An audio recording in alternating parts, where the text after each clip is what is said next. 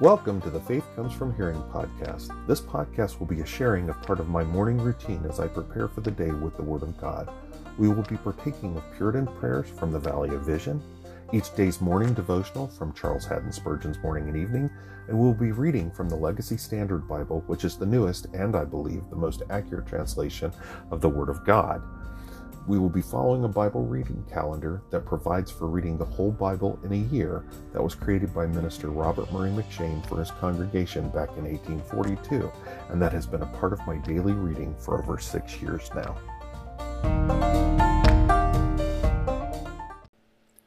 Good morning and welcome to the morning segment of the Monday, October 30th episode of the Faith Comes From Hearing podcast. I'm Wayne Floyd, your host.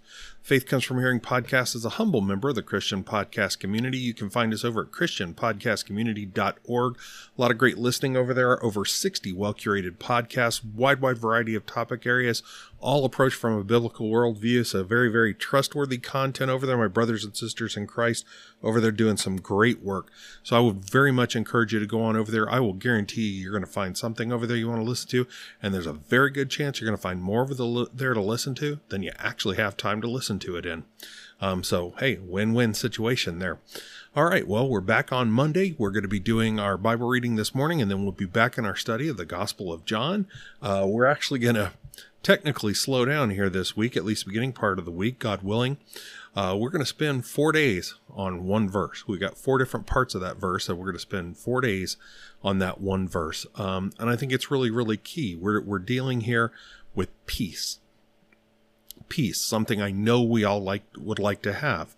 So we're going to look at peace. We're going to look at the nature of it, the source of it, the contrast to it, and the pursuit of it. So why don't we go ahead and jump into our reading for this morning segment? We're going to open up like we usually do with the second day morning prayer. It's called God Over All. Let's pray. O God, all-sufficient, thou hast made and upholdest all things. By the word of thy power, darkness is thy pavilion. Thou walkest on the wings of the wind. All nations are nothing before thee. One generation succeeds another, and we hasten back to the dust. The heavens we behold will vanish away like the clouds that cover them. The earth we tread on will dissolve as a morning dream. But thou, unchangeable and incorruptible, art forever and ever. God over all, blessed eternally. Infinitely great and glorious art thou. We are thy offspring and thy care. Thy hands have made and fashioned us. Thou hast watched over us with more than parental love, more than maternal tenderness. Thou hast holden our soul in life, and not suffered our feet to be moved. Thy divine power has given us all things necessary for life and godliness.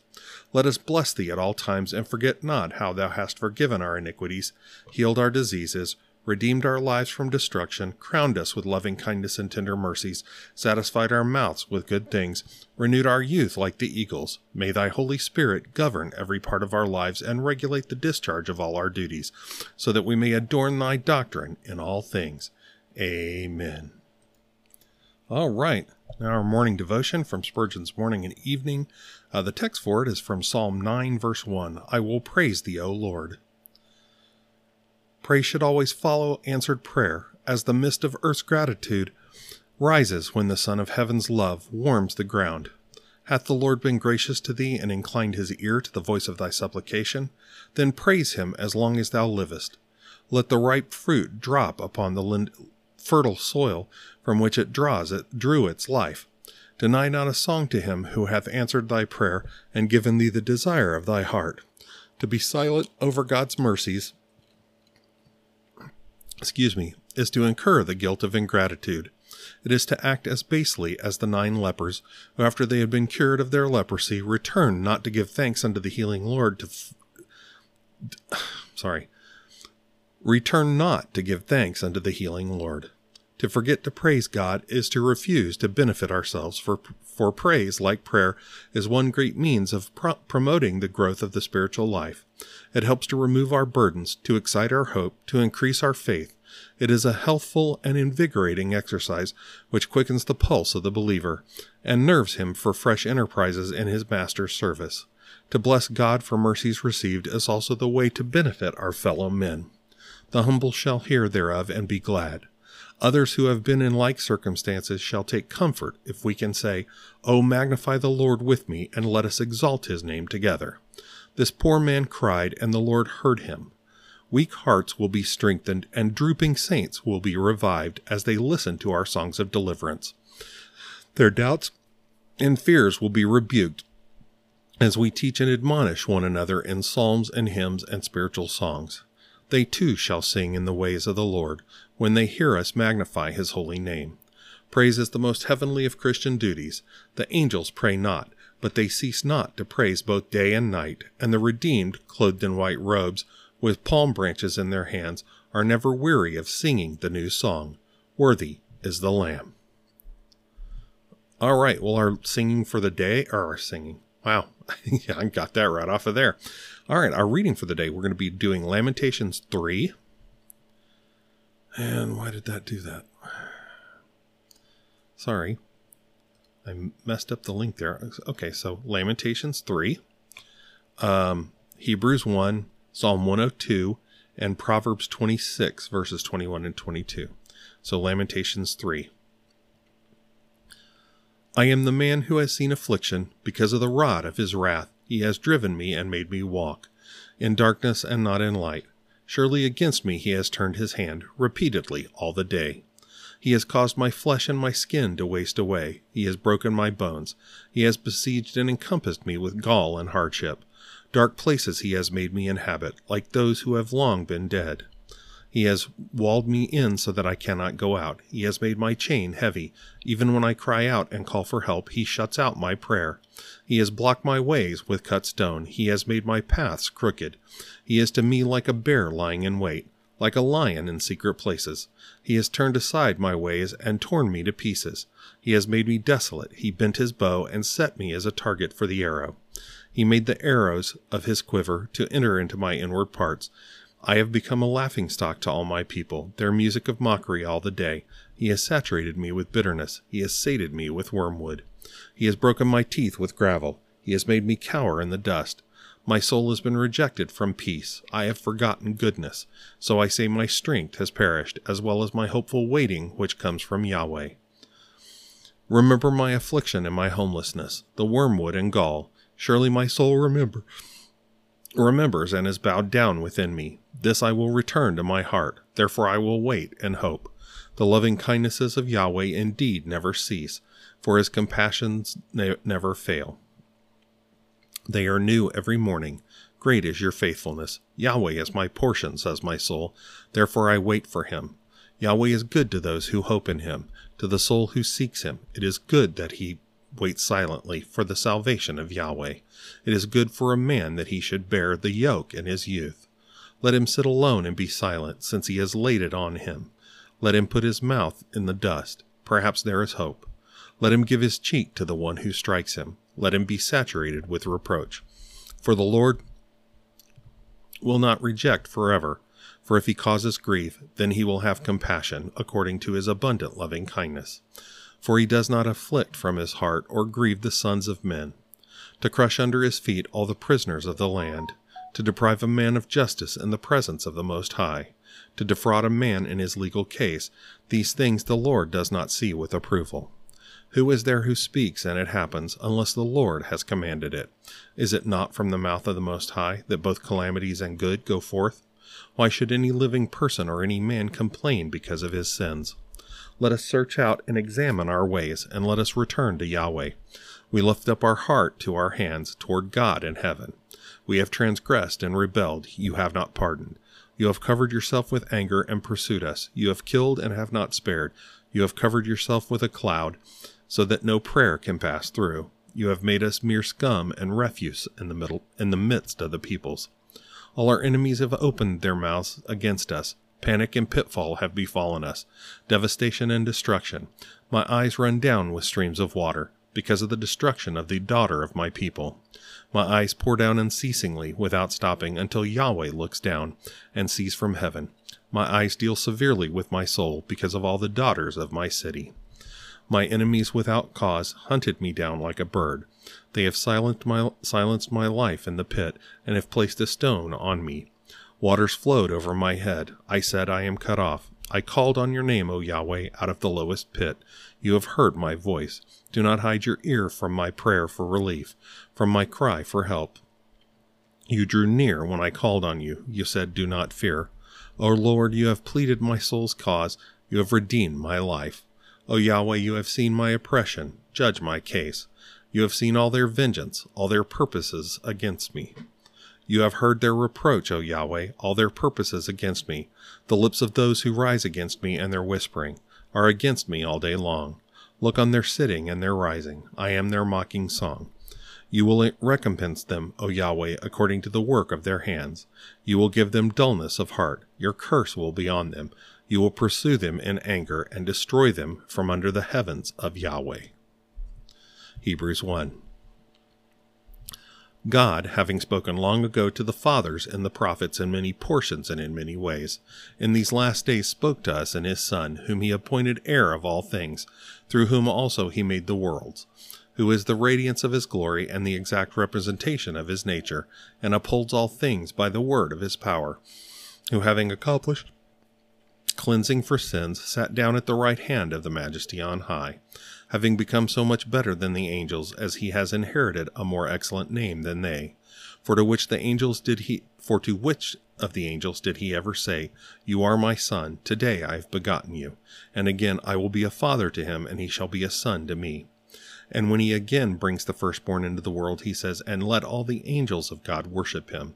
And of the angels he said, Who makes his angels winds, and his ministers flaming fire. But of the Son he says, Your throne, O God, is forever and ever, and the scepter of uprightness is the scepter of your kingdom. You have loved righteousness and hated lawlessness. Therefore God, your God, has anointed you with the oil of gladness above your companions. And you, Lord, in the beginning founded the earth, and the heavens are the work of your hands. They will perish, but you remain, and they all will wear out like a garment, and like a mantle you will roll them up. Like a garment they will also be changed, but you are the same, and your years will not come to an end. But to which of the angels has he ever said, Sit at my right hand, until I put your enemies as a footstool for your feet? Are they not all ministering spirits, sent to render service for the sake of those who will inherit salvation? Psalm 102. A prayer of the afflicted when he is faint and pours out his complaint before Yahweh. O Yahweh, hear my prayer, and let my cry for help come to you. Do not hide your face from me in the day of my distress. Incline your ear to me. In the day when I call, answer me quickly. For my days have vanished in smoke, and my bones have been scorched like a hearth. My heart has been stricken like grass, and it has dried up. Indeed, I forget to eat my bread. Because of the sound of my groaning, my bones cling to my flesh. I resemble a pelican of the wilderness. I have become like an owl of the waste places. I lie awake. I have become like a lonely bird on a roof. My enemies have reproached me all day long.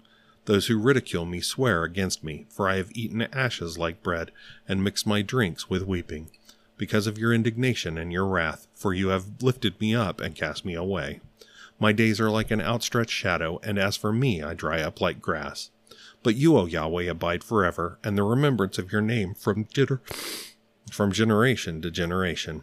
You will arise and have compassion on Zion, for it is time to be gracious to it, for the appointed time has come. For your slaves find pleasure in its stones, and show grace to its dust. So the nations will fear the name of Yahweh, and all the kings of the earth your glory. For Yahweh has built up Zion, he has appeared in his glory. He has turned toward the prayer of the destitute, and has not despised their prayer. This will be written for the generation to come, and a people yet to be created will praise Yah. For he looked down from his holy height. From heaven Yahweh gazed upon the earth, to hear the groaning of the prisoner, to set free those who were doomed to death, to recount the name of Yahweh in Zion, and his praise in Jerusalem, when the peoples are gathered together and the kingdoms to serve Yahweh. He has afflicted my strength in the way, he has shortened my days. I say, O my God, do not take me away in the midst of my days. Your years are from generation to all generations. Of old you founded the earth, and the heavens are the work of your hands. Even they will perish, but you will remain, and all of them will wear out like a garment. Like clothing you will change them, and they will be changed. But you are the same, and your years will not come to an end. The children of your slaves will dwell securely, and their seed will be established before you. Finally, Proverbs 26, verses 21 and 22. Like charcoal to hot embers and wood to fire, so is a contentious man to kindle strife. The words of a whisperer are like dainty morsels, and they go down into the innermost parts of the stomach. All right, well, that is our our reading for the day. I hope you have yourself a wonderful day. I would continue to implore you, do all that you do for the glory of God. And I hope to see you for the evening segment. Let's go ahead and close out with prayer. This one is called A Disciple's Renewal, and we're all to be disciples. We're all to be learners. That's what it means. But this is a disciple's renewal. Let's pray. Oh, my Savior, help me. I'm so slow to learn, so prone to forget, so weak to climb. I am in the foothills when I should be on the heights. I am pained by my graceless heart, my prayerless days, my poverty of love, my sloth in the heavenly race, my sullied conscience, my wasted hours, my unspent opportunities. I am blind while light shines around me. Take the scales from my eyes, grind to dust the evil heart of unbelief. Make it my chiefest joy to study thee, meditate on thee, gaze on thee, sit like Mary at thy feet, lean like John on thy breast, appeal like Peter to thy love, count like Paul all things dung. Give me increase in progress and grace, so that there may be more decision in my character, more vigor in my purposes, more elevation in my life, more fervor in my devotion, more constancy in my zeal. As I have a position in the world, keep me from making the world my position. May I never seek in the creature what can be found only in the Creator. Let not faith cease from seeking thee until it vanishes into sight. Ride forth in me, thou King of kings and Lord of lords, that I may live victoriously and in victory attain my end. Amen. All right, again, I hope you have yourself a wonderful day, and I hope to see you for the evening segment. Have a good one. God bless.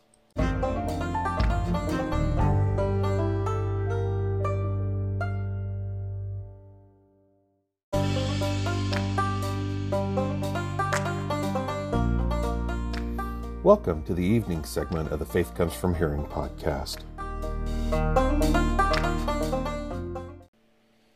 Good evening and welcome to the evening segment of the Monday, October 30th episode of the Faith Comes from Hearing podcast. I continue to be Wayne Floyd, your host. All right, we're going to be continuing on in our study of John chapter 13, like I said in the morning segment. Over the next 4 days, God willing, we're going to break down a single verse. It's got 4 distinct parts, so it just makes sense. I know, oh my gosh, that's very, very slow instead of 3 or 4 verses at a time. But to really partake of this, we really need to break this down this way. So again, like I said, we're going to be talking about the supernatural peace. Excuse me. And we're going to dig into the nature of peace, to the source of peace, to the contrast to peace, and to the pursuit of peace. So let's go ahead and jump in. Let's go ahead and open up with our prayer from Valley of Vision. We're going to open up with one called Love. Let's pray. Lord Jesus, give me to love thee, to embrace thee. Though I once took lust and sin in my arms, thou didst love me before I loved thee. An enemy, a sinner, a loathsome worm, thou didst own me when I disclaimed myself. Thou dost love me as a son, and weep over me as over Jerusalem. Love brought thee from heaven to earth, from earth to the cross, from the cross to the grave. Love caused thee to be weary, hungry, tempted, scorned, scourged, buffeted, spat upon, crucified, and pierced. Love led thee to bow thy head in death. My salvation is the point where perfect created love and the most perfect uncreated love meet together. For thou dost welcome me, not like Joseph and his brothers, loving and sorrowing, but loving and rejoicing. This love is not intermittent, cold, changeable. It does not cease or abate from all my enmity. Holiness is a spark from thy love, kindled to a flame in my heart by thy Spirit, and so it ever turns to the place from which it comes. Let me see thy love everywhere, not only in the cross, but in the fellowship of believers, and in the world around me. When I feel the warmth of the sun, may I praise thee who art the Son of righteousness, with healing power. When I feel the tender rain, may I think of the gospel showers that water my soul. When I walk by the riverside, may I praise thee for that stream that makes the eternal city glad, and washes white my robes, that I may have the right to the tree of life. Thy infinite love is a mystery of mysteries, and my eternal rest lies in the eternal enjoyment of it. Amen. All right. Well, our evening devotion from Spurgeon's Morning and Evening for October 30th, the text is from Song of Solomon, or Song of Songs 8:13. Thou that dwellest in the gardens, the companions hearken to thy voice, cause me to hear it. My sweet Lord Jesus remembers well the Garden of Gethsemane, and although he has left that garden, he now dwells in the garden of his church. There he unbosoms himself to those who keep his blessed company. That voice of love with which he speaks to his beloved is more musical than the harps of heaven. There is a depth of melodious love within it, which leaves all human music far behind. 10 of thousands on earth, and millions above, are indulged with its harmonious accents. Some whom I well know, and whom I greatly envy, are at this moment hearkening to the beloved voice. Oh, that I were a partaker of their joys! It is true, some of these are poor, others bedridden, and some near the gates of death. But, O my Lord, I would cheerfully starve with them, pine with them, or die with them, if I might but hear thy voice. Once I did hear it often, but I have grieved thy spirit. Return unto me in compassion, and once again say unto me, I am thy salvation. No other voice can content me. I know thy voice, and cannot be deceived by another. Let me hear it. I pray thee, I know not what thou wilt say, neither do I make any condition. O my beloved, do but let me hear thee speak, and if it be a rebuke, I will bless thee for it. Perhaps to cleanse my dull ear may need an operation very grievous to the flesh, but let it cost what it may, I turn not from the one consuming desire. Cause me to hear thy voice, bore my ear afresh, pierce my ear with thy harshest notes, only do not permit me to continue deaf to thy calls. Tonight, Lord, grant thine unworthy one his desire, for I am thine, and thou hast bought me with thy blood. Thou hast opened mine eyes to see thee, and the sight has saved me. Lord, open thou mine ear. I have read thy heart, now let me hear thy lips. All right.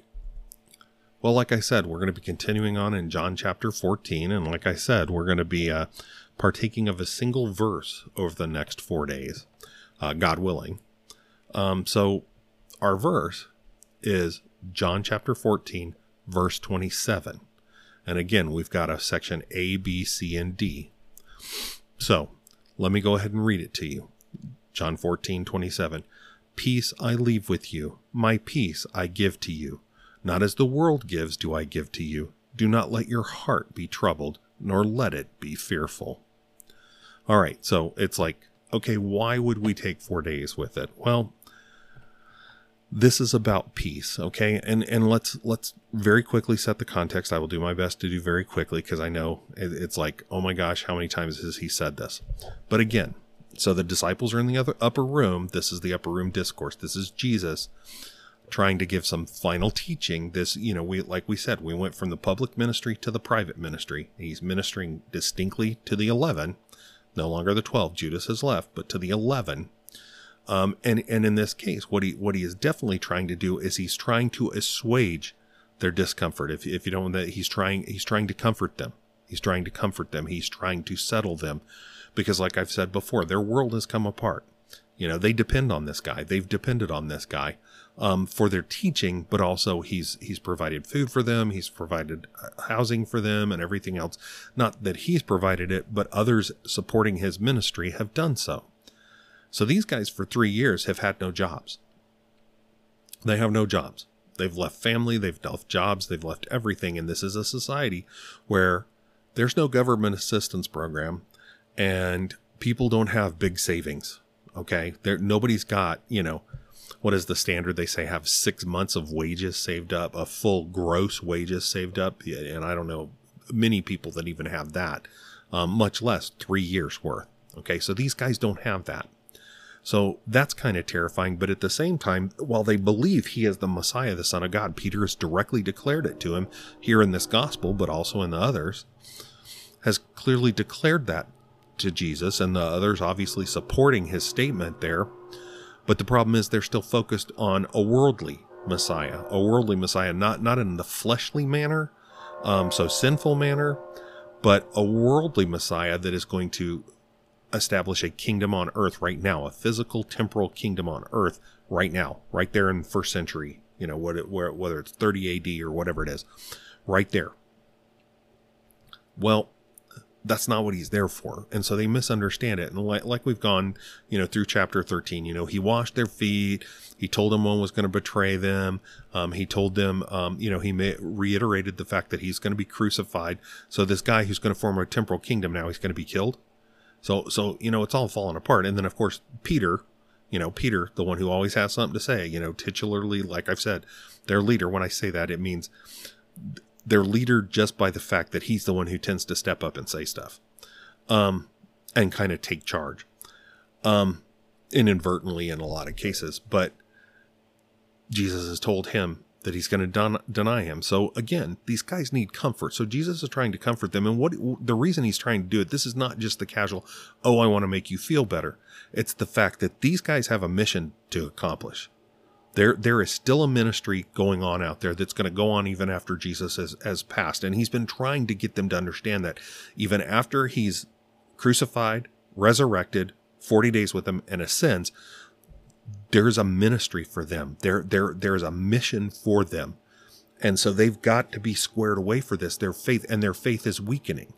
Their faith is weakening. Now they're saved. I mean, from everything we get, they have a saving faith. No, they're not indwelt by the Holy Spirit yet. That happens on Pentecost, but they are struggling with this.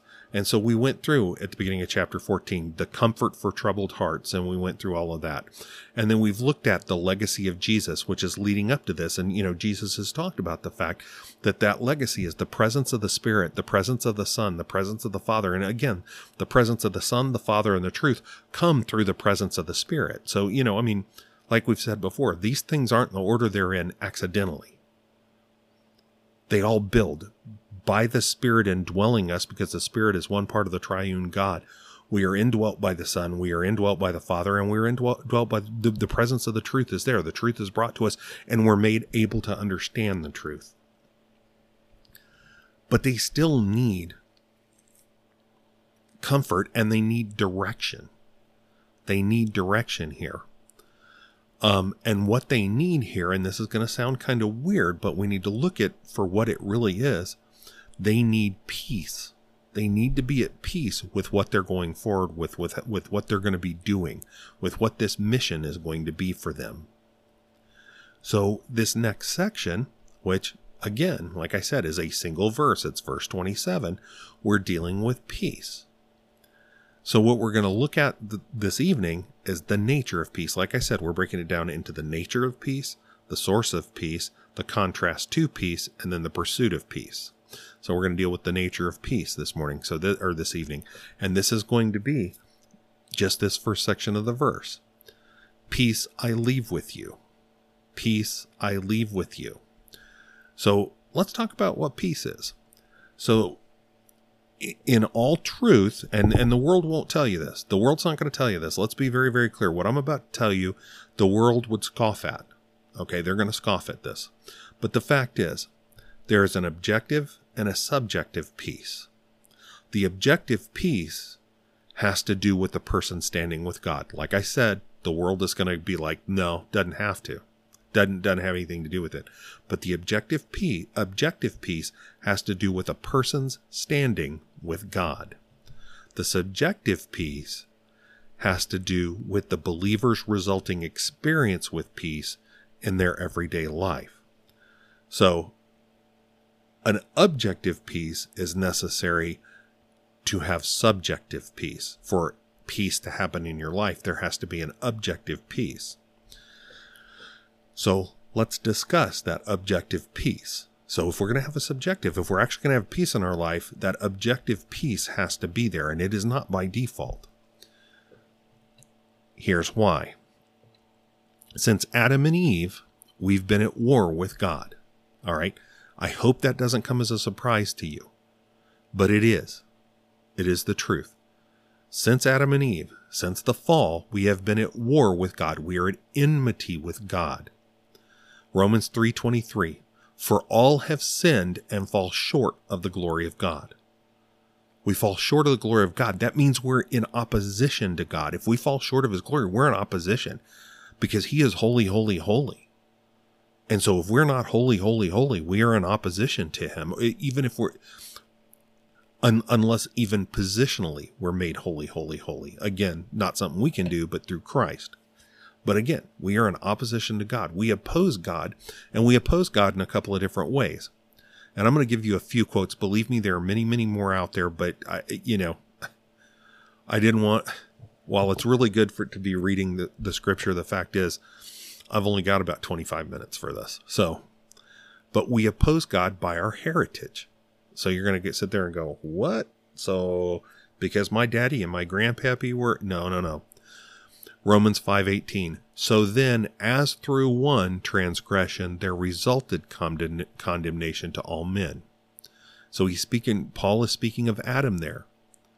Because again, Adam committed sin. He is our corporate head. Because he committed sin, that sin nature has now come down to us through him. Let's be clear. You and I were born in sin. Psalm 51:5. This is David speaking of himself. David, a man after God's own heart, speaking of himself. Behold, I was brought forth in iniquity, and in sin my mother conceived me. I know you're not going to like it, but that's you and me. We were brought forth in iniquity, and in sin our mothers conceived us. We are born with a sin nature through our heritage. Psalm 58:3. The wicked are estranged from the womb. Those who speak falsehood wander in error from birth. Please be clear. Outside of the grace of God, that's you and I. Outside of a saving faith in God, that's you and I. Because we can do nothing else but be wicked, but choose wickedly. So we oppose God by our heritage, and we oppose God by our personal choices. It's not just by heritage. People want to sit there and go, well, that's not fair that I'm being punished because of Adam. Let's be clear. If it were you in the place of Adam and Eve, you'd have done the same thing, and so would I. I'm sorry to sit there and try to get by, well, I shouldn't have to behave for that. I wouldn't have done that. Yeah, you would have, and I would have too. And if you really stop and truthfully look in the mirror, you'll know that I'm correct there. But we also do it by our own choices. Believe me, it doesn't have to tie back to Adam. The fact is we're sinning from birth. Romans 3:10-18. And this is Paul quoting from the Old Testament. Paul's being very, very clear to the Romans. As it is written, there is none righteous, not even one. There is none who understands. There is none who seeks for God. That means you're at enmity with God. You're at war with God. There is none who seeks for God. Verse 12. All have turned aside. Together they have become worthless. There is none who does good. There is not even one. Their throat is an open tomb. With their tongues they keep deceiving. The poison of asps is under their lips, whose mouth is full of cursing and bitterness. Their feet are swift to shed blood. Destruction and misery are in their paths, and the path of peace they have not known. There is no fear of God before their eyes. In that case, there's really no reverence of God before their eyes, is really what it's talking about. So even by our choices, it's not just, you want to sit there and argue the federal headship of Adam and us being then born into a sin nature, so we're by nature sinners. Yeah, guess what? We make our own choices in sin. There is not a man, except for the man Christ Jesus, that ever walked this earth in a sinless manner. The rest of us sin. We sin by nature. I'm sorry, I've always loved Vodi Bakum. People talk about babies. Oh, they're so cute, cute, cute. And they are. Don't get me wrong. I mean, I've got a grandson. I got another grandchild on the way. I'm very, very excited about that. But the fact is, babies, I thought Vodi Bakum put it perfectly. Babies are vipers in diapers. They are. They're just hearkening. And I was too. Just waiting to do bad. Because it's in our nature. And let's be clear. None are neutral. Luke 11:23. He who is not with me is against me, and he who does not gather with me scatters. That's Jesus Christ saying that. So let's be clear. You're either a slave of Christ or you're a slave of Satan. Okay? You either worship Christ or you worship the evil one. That's fact. Whether you outwardly do it or not. That's very, very clear. There is no neutral. There is no third party there. So outside of the grace of God, humanity hates God. John 15, 18 and 19. If the world hates you, so this is Jesus, again, Upper Room Discourse. We should get to these verses in the next month or so. John 15, 18, 19. If the world hates you, know that it has hated me before it hated you. If you were of the world would love its own. But because you are not of the world, but I chose you out of the world, because of this, the world hates you. Again, very, very clear. The world hates God. The world hates God. All you have to do is look around you. All you got to do is flip on the TV. The world hates God. James 4:4. You adulteresses, do you not know that friendship with the world is hostility toward God? Therefore, whoever wishes to be a friend of the world sets himself as an enemy of God. What more does it take to get across to you and I that the fact is, by default, we are enemies of God. We are enemies of God. So if we are enemies of God, there is no peace between us and God. That objective peace, which comes from our standing with God, if we are at enmity with God, if we are at war with God, there's no peace. Okay, that's that objective peace we were talking about. But the good news is that we can be reconciled, Colossians 1:20, and through him, that's Jesus Christ, to reconcile all things to himself, having made peace through the blood of his cross, through him, whether things on earth or things in heaven. Acts 10:36. As for the word which he sent to the sons of Israel, proclaiming the good news of peace through Jesus Christ, he is Lord of all. This is one of the best ones. Ephesians 2, verses 14 through 17. For he himself is our peace, who made both groups one and broke down the dividing wall of the partition, by abolishing in his flesh the enmity, the law of commandments contained in ordinances, so that in himself he might create the two into one new man, making peace, and might reconcile them both in one body to God through the cross, having in himself put to death the enmity. And he came and preached the good news of peace to you who were far away, and peace to those who were near. Now again, let me be clear. Because of our sin, and because of God's holiness, we are at war with him. So, even if we were able in some way, shape, or form to choose good sometimes, we would still have a sin nature, and we would still have sin about us. I mean, the fact is, truthfully, you and I sin every day, whether we want to admit it or not. We sin every day. So how can we stand before a just and stand holy and blameless before a just God? How can we? We can't. Not on our own.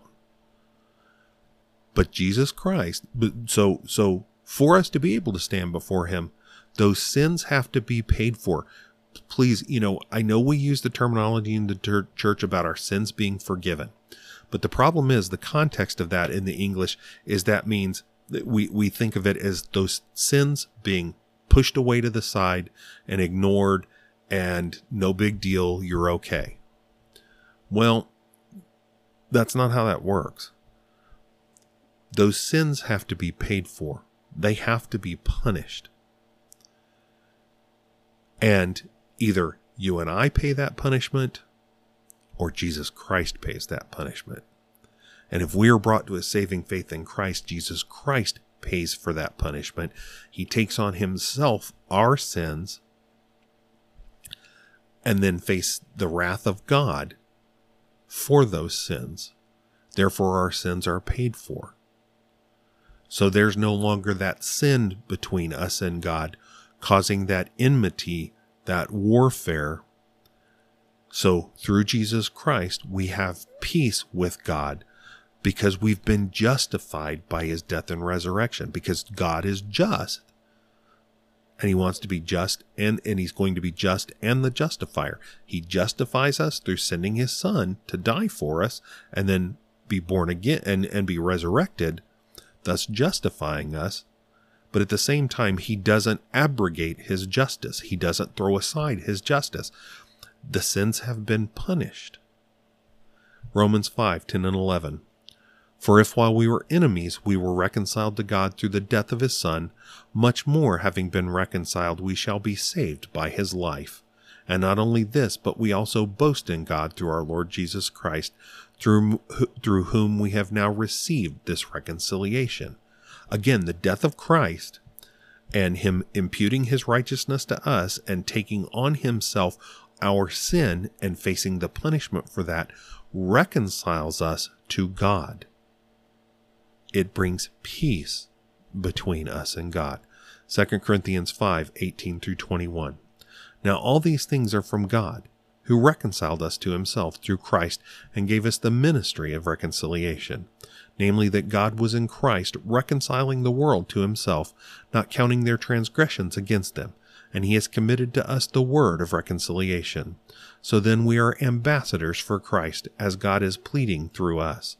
We beg you on behalf of Christ, be reconciled to God. He made him, who knew no sin, to be sin on our behalf, so that we might become the righteousness of God in him.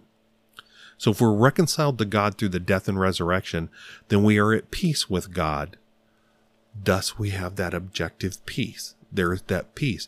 We are no longer at war with God. Again, our sin is cosmic treason against God. Thus we're at war. But if we are reconciled through Christ, then we have peace with God. And if we have that objective peace, then that subjective peace will flow in our lives.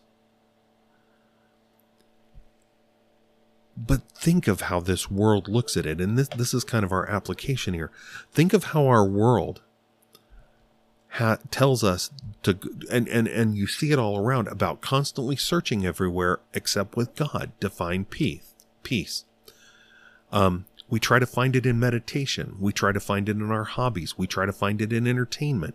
We try to find it with psychologists and psychiatrists and meds. We try to find it from vacations. You name it. We try to find it through trying to find different jobs that are more peaceful. We try to find it through any and everything. And that's the steps of this world. We are constantly looking for that peace. But the only place that peace is, real peace, is in God. That is the only place that is. That is the only place we can find it. That is its very nature. It's coming from him. That is the only place. So we must be reconciled to God. That is its nature. We must be reconciled to God. We must have that objective peace. So without that, we're not going to have any peace. We're certainly not going to have any peace in this world. We see the bloodshed and all that's going on over in Israel right now and all of that. And I'm not bashing one side or the other right now. That's not my point. But how clear that makes it that there is no objective peace there. How clear does that make that? But we must have that. We will not find peace unless we are in a right standing with God, no matter what the world tries to tell you. All right, well, that's going to do it for this evening. I thank you for spending this time with me. I hope you have yourself a wonderful evening. And I hope to see you in the morning. Let's go ahead and close out with prayer. We're going to close out with the second day evening prayer. It's called Bounty. Let's pray. Thou great and only potentate, thou hast made summer and winter, day and night. Each of these revolutions serves our welfare and is full of thy care and kindness. Thy bounty is seen in the relations that train us, the laws that defend us, the homes that shelter us, the food that builds us, the raiment that comforts us, the continuance of our health, members, senses, understanding, memory, affection, will.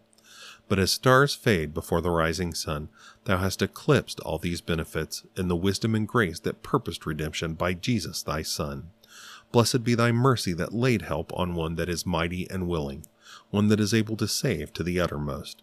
Make us deeply sensible of our need of his saving grace, of the blood that cleanses, of the rest he has promised, and impute to us that righteousness which justifies the guilty, gives them a title to eternal life and possession of the Spirit. May we love the freeness and salvation and joy in its holiness. May we love the freeness of salvation and joy in its holiness. Give us faith to grasp thy promises that are our hope. Provide for every exigency and prevent every evil. Keep our hearts from straying after forbidden pleasures. May thy will bind all our wishes. Let us live out of the world as to its spirit, maxim, manners, but live in it as the sphere of our action and usefulness. May we be alive to every call of duty, accepting without question thy determination of our circumstances and our service. Amen. All right. Well, again, thank you for spending this time with me this evening. I pray that this time together helps for you to develop and grow in your knowledge of the scriptures, you and I both. And again, I hope to see you tomorrow morning. Have a great night. God bless.